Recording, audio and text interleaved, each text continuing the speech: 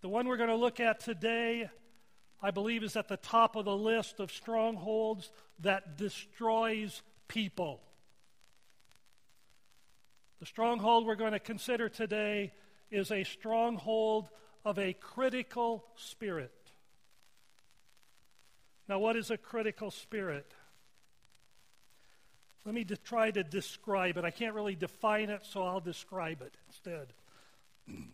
A critical spirit always regards people and circumstances from a negative point of view. Always from a negative point of view. A critical spirit is impatient, irritable, unforgiving, unbending, and ungrateful towards other people. And a critical spirit treats others in a way that is characterized with anger, hypocrisy, arrogance, conceit, and rejection. Now, I know I'm going too fast for you to write all that down. That's why it's on the web. You can listen to it and you can hit pause, all you want to get all that down. The work of a critical spirit. What does a critical spirit do? Well, number one, it creates a negative, sour, judgmental, and repressive atmosphere. Whether it be in the home, the work, wherever, the church. The work of a critical spirit is pointing out the weaknesses, the idiosyncrasies, the inconsistencies of others with a view of tearing them down instead of building them up.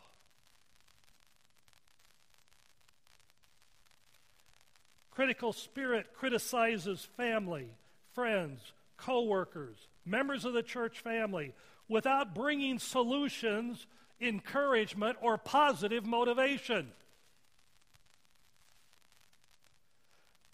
I've seen a critical spirit quench vision, creativity, unity, teamwork, especially within the church. A critical spirit reinforces patterns of impatience, intolerance, rigidity. And a critical spirit demoralizes people and creates the platform for rejection. Take your Bibles, let's go to Job, shall we? Chapter 16. I think we have a good example of a critical spirit in action in Job 16, beginning in verse 2.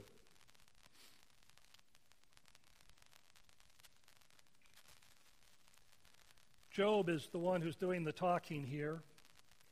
He says, I have heard all this before. What miserable comforters you are. Won't you ever stop your flow of foolish words? What have I said that makes you speak so endlessly? I could say the same things if you were in my place. I could spout off my criticisms against you and shake my head at you, but that's not what I would do. I would speak in a way that helps you. I would try to take away your grief. Job's friends were critical. They had a critical spirit. And Job makes a very clear distinction between their words and the way he would speak. And he says their words are harmful words. What Job would speak would be helpful words. And so we have a distinction for us to be able to evaluate our words here, don't we?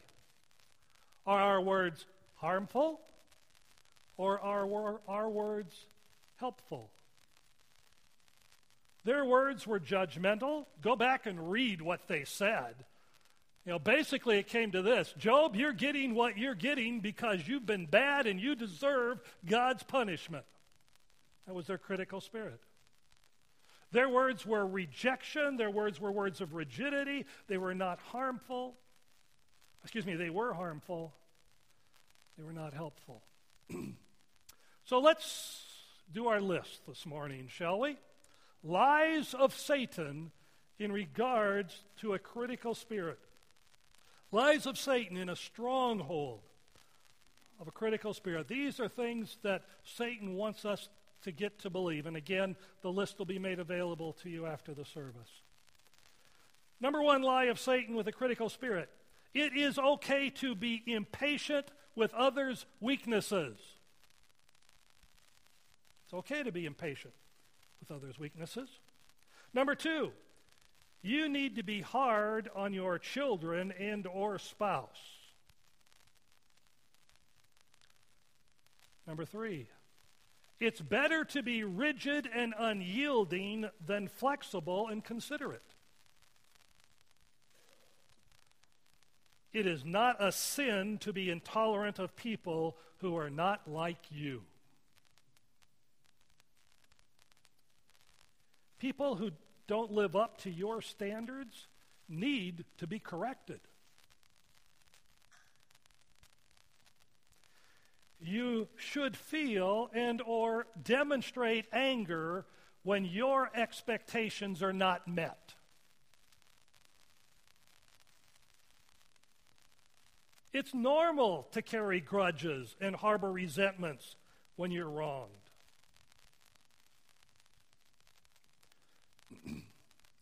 You must retaliate against people who have offended you or with whom you disagree.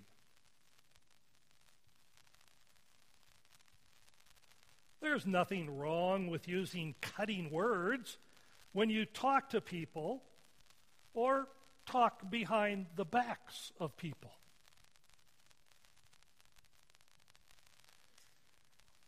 Here, look at this one. You need to draw attention to the shortcomings of others.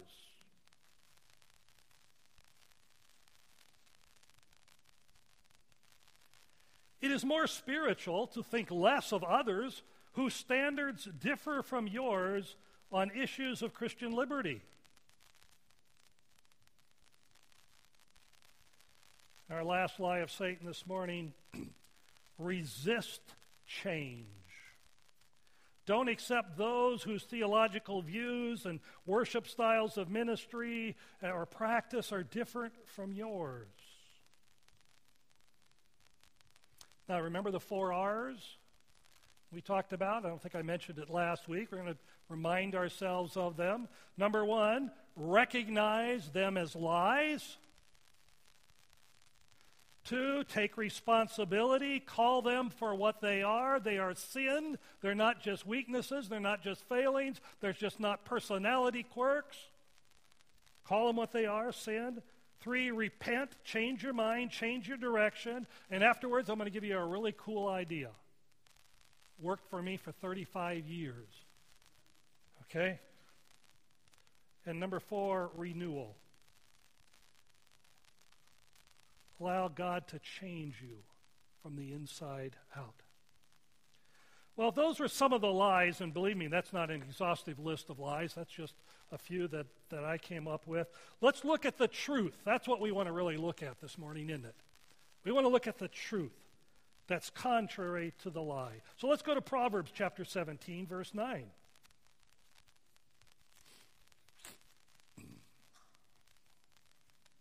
Proverbs 17:9.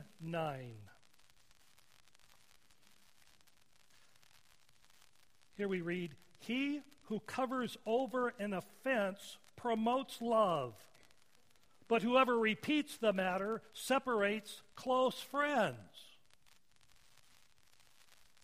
The New Living Translation of the same verse says, "Disregarding other people's faults preserves love. Telling about them separates close friends." I'm going to tell you a secret this morning. Okay? Promise not to tell anybody. Just between us. Everybody has weaknesses. Everybody. Does that include you? Yeah. Does it include me? Yeah. We all have weaknesses. What great fodder that is for other people's gossip. We can talk about them in a critical manner. We can all find the weaknesses and faults of other people, and we can all talk about them. Or we can choose to cover them over. Now, it's not a sin to cover them in the sense we're just talking about of not repeating them. Not going around and telling other people about people's weaknesses. I know of a church, it's the truth, where when a visitor walked through the door, an individual in that church would walk up to them and tell them about the weaknesses of the pastor. And then the church wondered why it wasn't growing. Used car salesmen don't do that. Realtors don't do that. Why do we do that? Go over to Matthew chapter 7. Matthew 7:3. When I understood the spirit of being critical, this passage all of a sudden just came to life for me. It just blossomed. Matthew 7, beginning in verse 3. And why worry about a speck in your friend's eye when you have a log in your own? How can you think of saying, let me get rid of that speck in your eye when you can't see past the log in your own eye? Hypocrite! First, get rid of the log in your own eye, then perhaps you will see well enough to deal with a speck in your friend's eye. I think I understand this verse a little better now. What is the speck in somebody else's eye? The speck in somebody else's eye is a weakness. It's a fault. It's a failing, right? What's the log in our own eye? The log in our own eye is a critical spirit.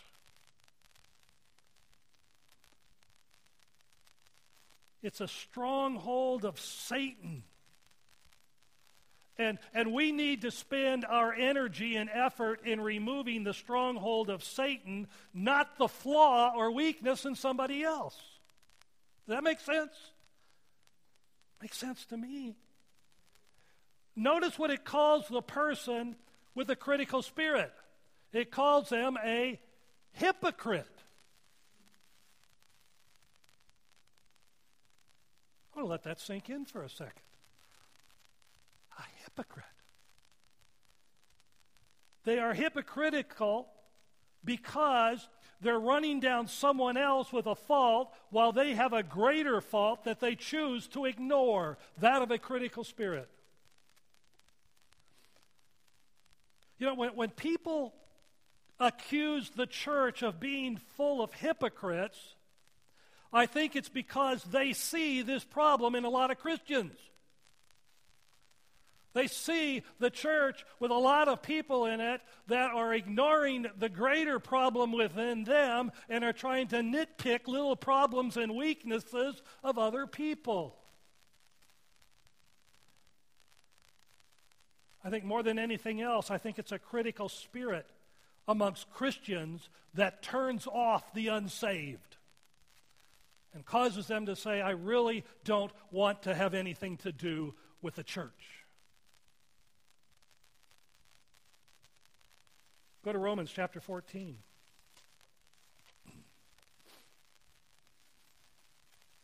Romans chapter 14.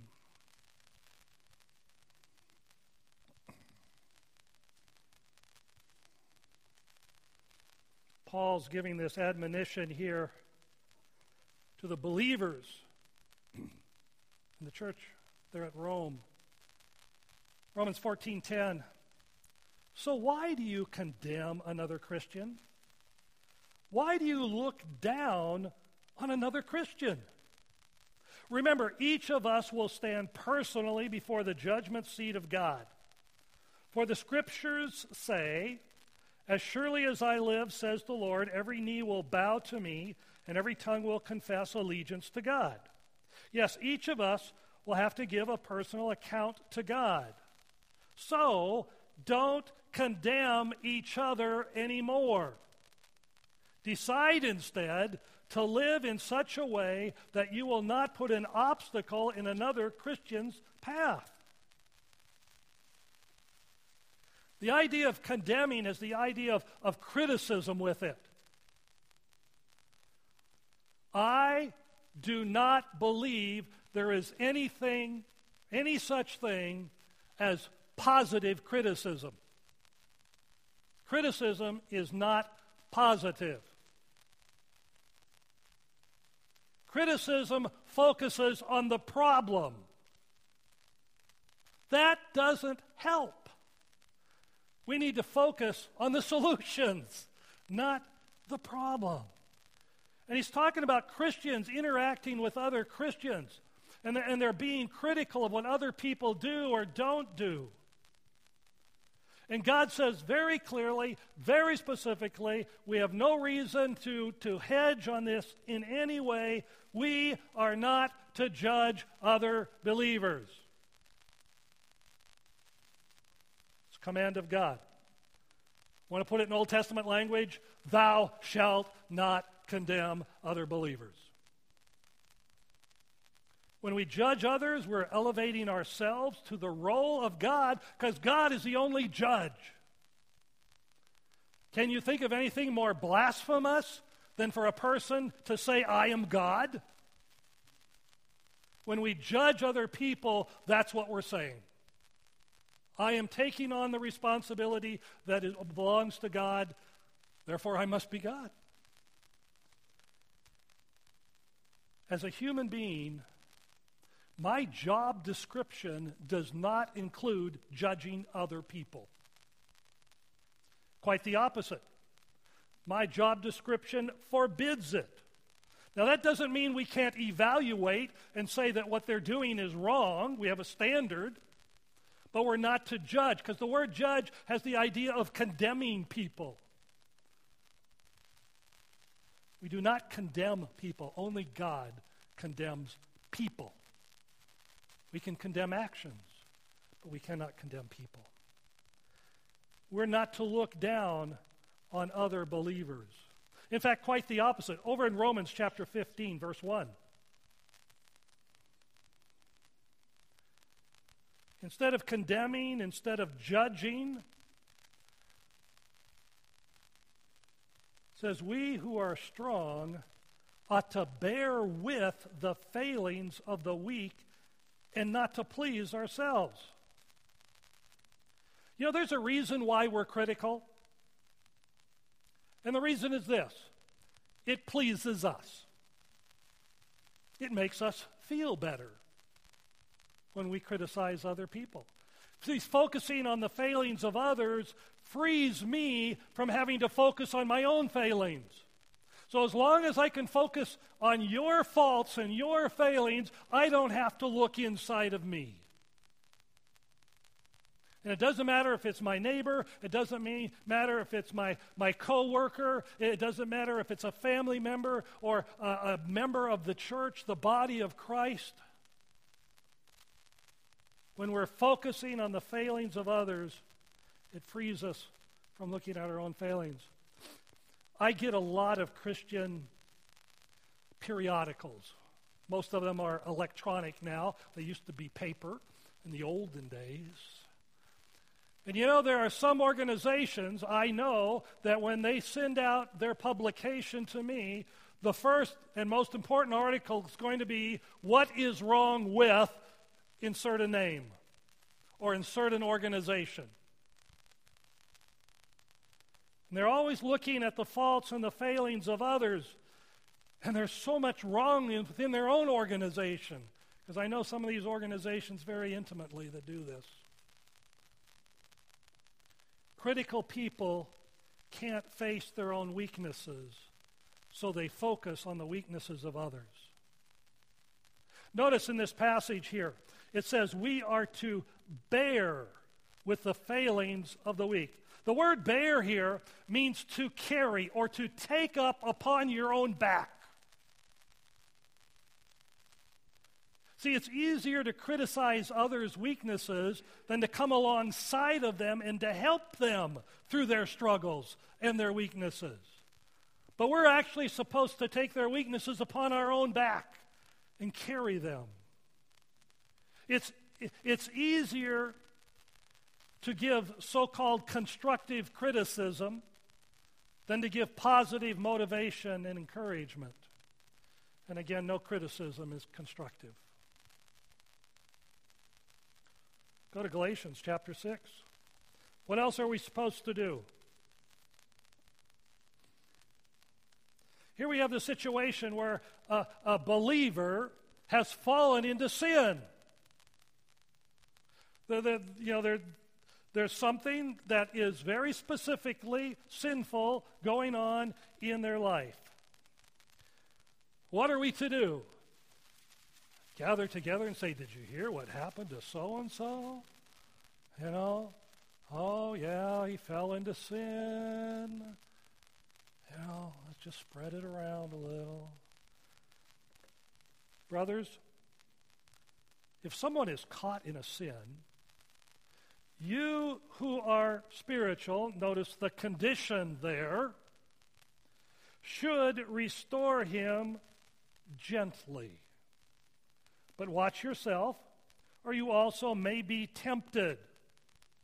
Carry each other's burdens, and in this way you will fulfill the law of Christ. Our job description here as believers is to restore those who have sinned, not criticize them, not make them a subject of gossip and backbiting. We are to restore them. And we are to restore them gently. There's nothing gentle about criticism. I know I've had sweet little old ladies come up to me, say, Pastor Cal, you know, I love you and I just want to share, your sermon sucked. You know. Thank you so much. Nothing gentle about a critical spirit. We're to carry each other's burdens. Criticism doesn't carry a burden, it adds to the burden. It adds guilt, it adds anger, it adds resentment. Notice in here it says, watch yourself, or you also may be tempted. Tempted to what? Do the same sin? No, I don't think it's talking about that. Being tempted to having a critical spirit towards them. The log in the eye. Okay? So when you see someone sin, you know, if you're spiritual, now that needs a little introspection. You need to look inside and say, how's my relationship with God? Is it just my flesh that's all upset and angry and wants to get even? I'm so glad they fell because I'm. Now, gentle, those who are spiritual, be careful that you're not tempted to criticize. Carry each other's burdens. You will fulfill the law of Christ. Now, the law of Christ is also referred to in Scripture as the law of love. And loving others does not result in a critical spirit. Go to Colossians chapter 3.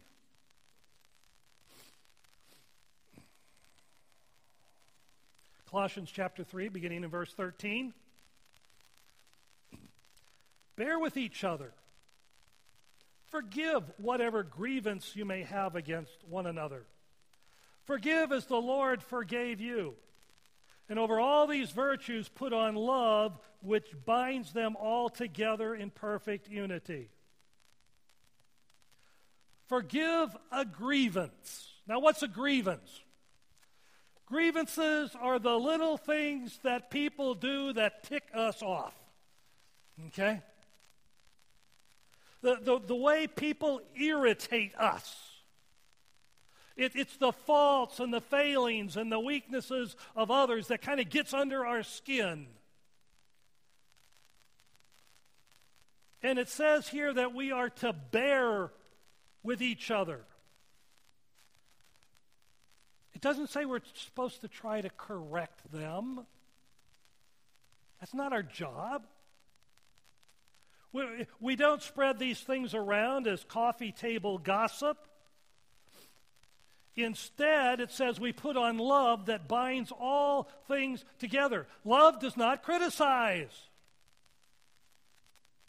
A spirit of criticism does not unify people together. And it says here, over all these virtues, put on love, which binds them all together in perfect unity. I've never seen a spirit of criticism that brought unity to any group, any organization whatsoever. It separates them.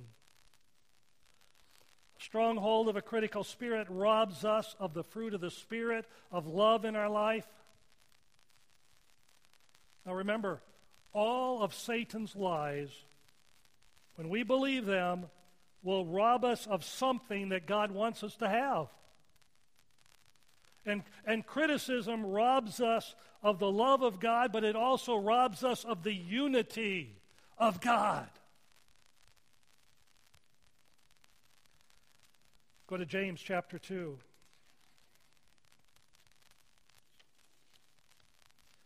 James chapter 2, beginning in verse 12. Speak and act as those who are going to be judged by the law that gives freedom. Because judgment without mercy will not be shown to anyone who has not been merciful. Mercy triumphs over judgment. Rather than be judgmental, we are to be merciful. Being critical is being judgmental. Being merciful means being full of mercy, and that means helping people, not hurting people. Who is our supreme example of being merciful? God himself. Go to Luke chapter 6, verse 36. Luke 6:36. Be merciful just as your Father is merciful. That verse kind of ring a bell? Have you heard a verse that said something similar to that?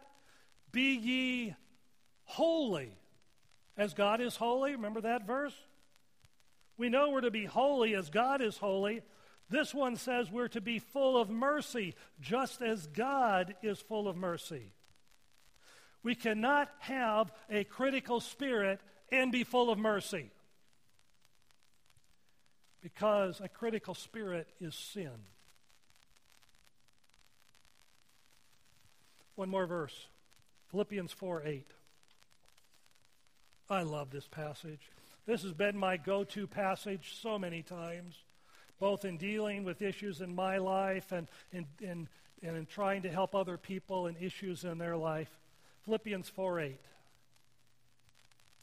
Finally, brethren, it's a good verse to end the sermon on, isn't it?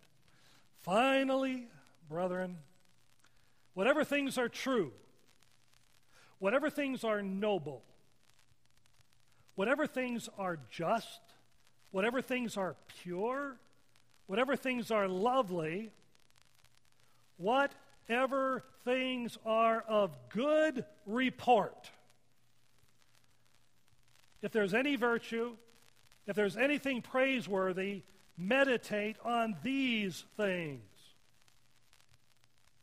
I want us just to focus on the one phrase here, whatever things are of a good report. We are to only give good reports. My grandmother put it this way: if you can't say anything nice, what? Don't say anything at all. Yeah. Good Bible. All right. 35 years ago, I told you I was going to tell you this story. 35 years ago, I was teaching a ladies' Bible class. And we happened to be on this particular verse of Scripture, Philippians 4, chapter 8. And I was kind of teaching down through it, and I said, okay, we are only to give good reports. Well, one lady said, I have an idea. I said, okay. She says, let's start a good report club. All right. Tell me a little bit about what's a good report club. Okay. Well, number one, everybody who belongs to the club has got to take a pledge. And the pledge is this: I will only give a good report about anybody. I will never give an evil report. And then we will get together and we will talk about how we're doing. Okay? And we'll talk about how we failed and when we failed and why we failed. And we'll talk about when we've been successful and how we've been successful. And thus began the Good Report Club of Passaic, New Jersey, or Wayne, New Jersey. I took the pledge. I pledged I will only give a good report about people. I will not give an evil report. Now, have I always done that? No. But that has become a core value within me. And when you violate core values, it hurts, and you know it hurts. And when I've not kept my core value of giving a good report, I've hurt. And I've known it. And I've said, Lord, that was wrong. I should not have said that about that person. I will only give a good report. I'm not going to ask you to raise your hand right now, but how many of you would like to take the pledge this morning? I will only give a good report. Yeah.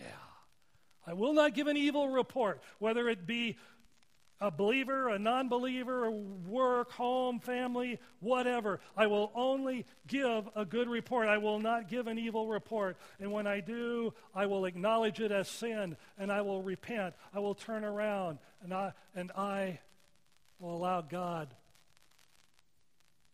to change me.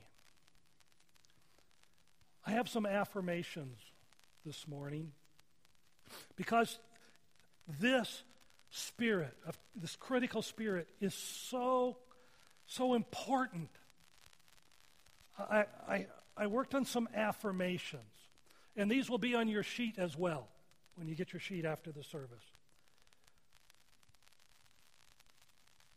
These affirmations are in line with God's truth, and they're opposite of Satan's lies. Affirmation number 1, I will be patient and forbearing with the weaknesses of others. Number 2, I will guard myself against speaking harshly or critically to my spouse and my children. Number 3, I will not take or carry offenses for myself or for others. When there's a need to discuss differences, I will communicate in humility and speak the truth in love.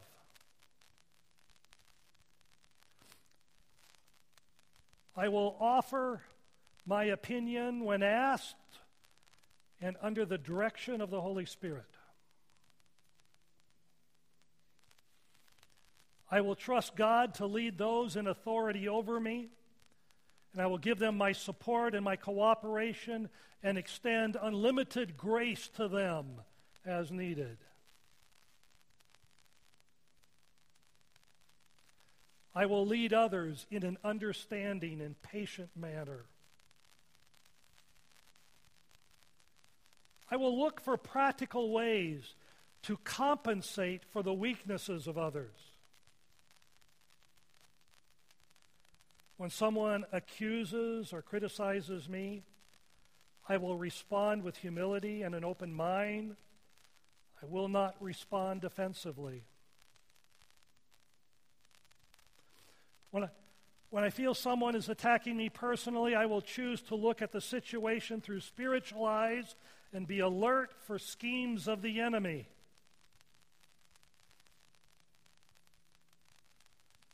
I will be vigilant in guarding both my marriage and my children against any critical spirits in our midst. I will make it a high priority to work to preserve unity in my family, with my friends, in my church, with other Christians, and with all the people God brings in my life.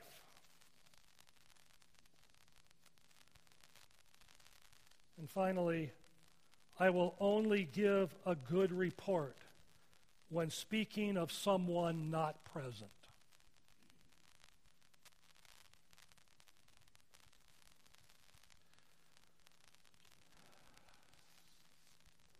Let me encourage you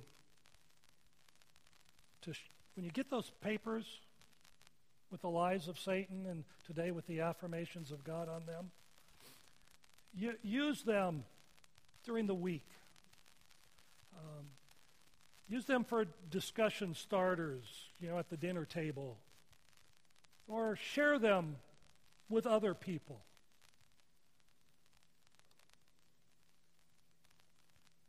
A number of people I know have shared how they're using them to root out the lies of Satan and strongholds in their own lives. God can use them as we minister even beyond ourselves. Again, this particular area of a critical spirit is probably one of the most crucial areas of our life. It can cause us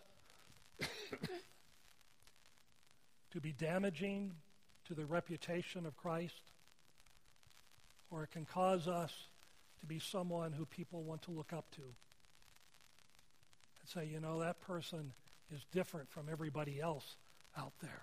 Because you know what? The world is tearing people down. The church should never. We should be different from the world. I'm going to give you a chance to talk to God. Again, whatever he's talking